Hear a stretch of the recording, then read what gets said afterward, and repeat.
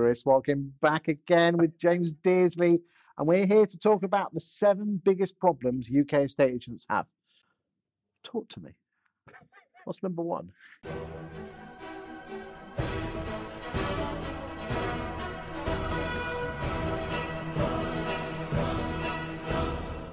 That was a great introduction. I love that one. So this has come about because I've done a few keynote speeches, and to be fair, I've tried to consolidate all that knowledge into one slide, just as a sort of like of an opening slide. And I came up recently with the six P's, the problems that the real estate industry or the property industry has in progressing. I tried to get as many P's in a slide as possible, and I came up with 6, and I put it out to the audience and said, "Give me, have I missed any?" And I'd missed one, so I try and cover some of them. But I start with probably one of the most fundamentals, which is problems. We don't understand the problem that we have in our industry.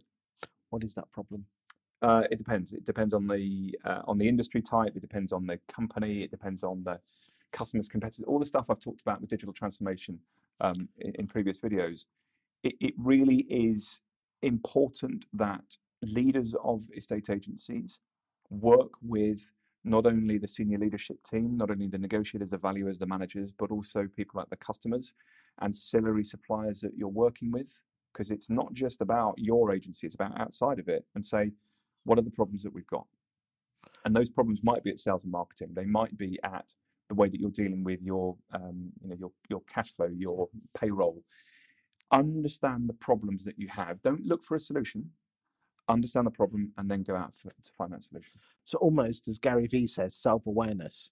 Oh, 100%. Self-reflection, self-awareness, understanding. Because, and just come back, and I think why it's really important, and this is where the PropTech industry gets a bad rap, is over the last 10 years, the PropTech companies that have had the most money with the most number of staff will come and bang on the door really loudly. You've got shiny object syndrome. Agencies will say, this is wonderful. This is the silver bullet solution that we've always talked about. And it's not. Because what they do is they run after the solution and they become a solution first organization rather than a problem first, which is a period of self-reflection, to take on your point, and then really drill into what are the problems that we face. And you should come out 5 to 10 problems, which you can then go out as a senior leadership team, having surveyed the whole industry and your investors and shareholders, etc., and you go out to the industry. Because quite often, I think a lot of bosses, and I know this is endemic in an awful lot of industries, but they're very hands-on, working in the business and not necessarily on the business. And quite often, they're looking for solutions, estate agency suppliers, to help them with that, when in reality, they quite often are too close to the coalface and should be taking a step back. 100%. Yeah, you've got to. I mean, if you're too close to it, it's like that's just management, right? You can't be too close to it. You have to be one step removed. And the biggest challenge of leadership is to understand those problems. What's the second P? So profitability is another really important one, and simply because we're too focused on sort of short-term profitability rather than long-term profitability, and it's easy to say that, but I think this is a challenge in particular, actually small and large. On smaller sort of one branch estate agents, you are really super concerned about, well, can I pay wages this month? Can I pay for my office this month? And it's you have to look after that. Cash is king.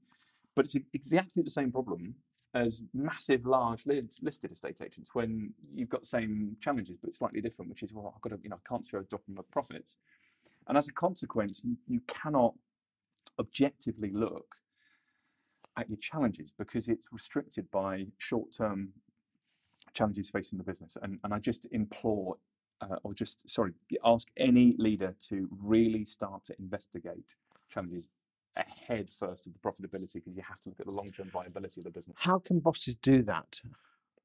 Is it as simple as them just taking a day off each week and reflecting and just seeing where they stand, classic SWOT analysis of themselves and their competition?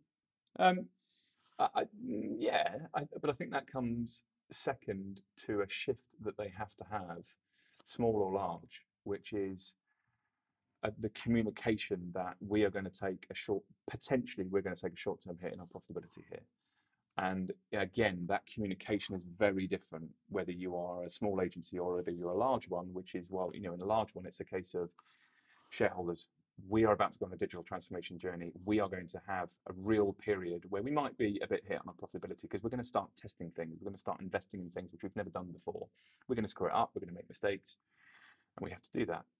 Exactly the same thing when it comes to a short agency, which is, right, can we afford to take this hit or can we not? And it's a real mentality of progression, or actually, do we really need to change? Because let's be honest, some people don't. You know, they may not be planning to be around in 20 years' time, but there should still be that period of self-reflection of, you know, do we need to take that hit or not? What's the third P? So procrastination is a really big one, which is, you know, why should we do it today? It's just a simple mentality fix, which as leaders, it's so very easy to procrastinate and not do anything, because if it ain't broke, don't fix it. Let's be perfectly frank. You know, and I love estate agency. I absolutely do. And, you know, there's a thrill in selling or letting a house, or we're doing, and so why do we need to fix it? We're still getting our leads in from Rightmove. We're still getting listings because we've got a great high street presence. Why do we need to change? And that's really hard as a leader, because you're in your comfort zone and you're happy. And yeah, you're getting, you know, it's tough. Business environment is not easy. But there is no better time than the present to start questioning yourself as a leader, to say, I need to start really thinking about a holistic look at the business, especially as we're coming into potentially a recession. There's no better time to reflect on these things as now. So procrastination is definitely there. What's your fourth? Perfectionism. Big one, especially letting agents. Oh, why is it? Why do you say that?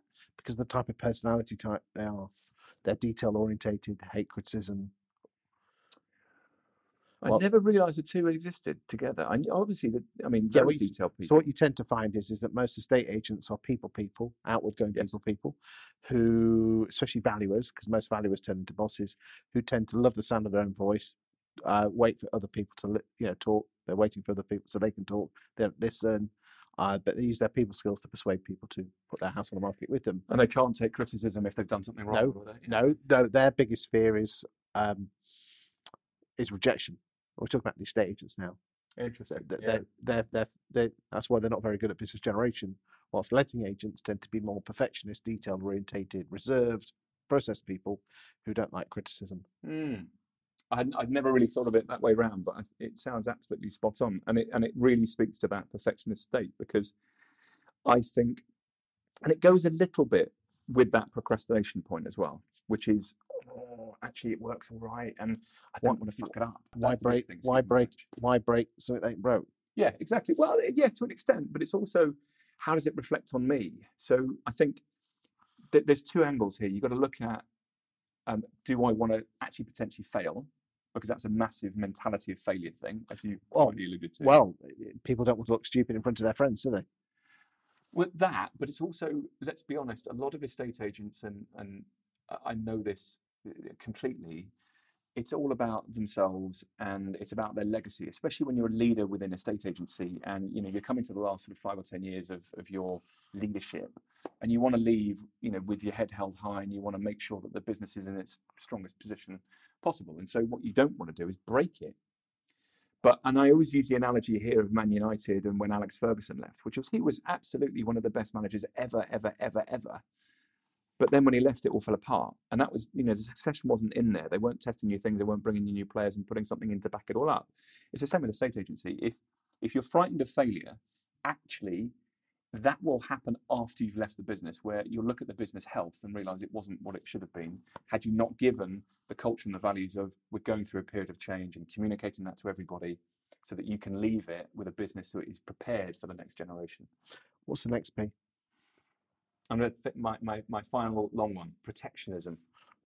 So we have alluded to this in another of our clips, and this is quite short because of that, but protectionism around, certainly in larger firms, IT departments and technical departments, where you've got legacy-based systems, you've got systems that have maybe been built, and quite simply, it's, actually, this is ours, and actually it goes to the same extent as well around, let's say, negotiators and valuers, which is, actually, this is my customer. And other systems might bring a layer of transparency to it as well. So, actually, this is mine, and I don't want to let it go. So there's a mentality bit and a technological forward bit. Product. I'm going to finish two. Product and pride are the last two. Product, very, very simply, in the sense of, you know, what is the right product? And there's often a lot of resistance. Well, you know, that product's the right product now, but in a year's time, it'll be outdated and it'll be refreshed. Damn right, it probably will be. And actually, that speaks to a lot of the other things that we've got, which is understanding your problems and being a business that is always looking at systems every 6 months. Is this the right system for us now? Can we change it? What do we need to do? And it speaks to that build versus buy, which is if you're buying in solutions, you can change quite quickly. And again, if you've got the right mentality of people, you can shift, you can change all the time. And if you've got the right mentality of people there, they'll work with you, not against you. So that's the product thing. Always be willing to progress. And the last one is pride, simply. It's a human trait, it's a human mentality, which is I don't really want to change because I'm all right and I don't want to muck it up, and speaks to some of the other ones as well. Thank you for your time today, James. My pleasure.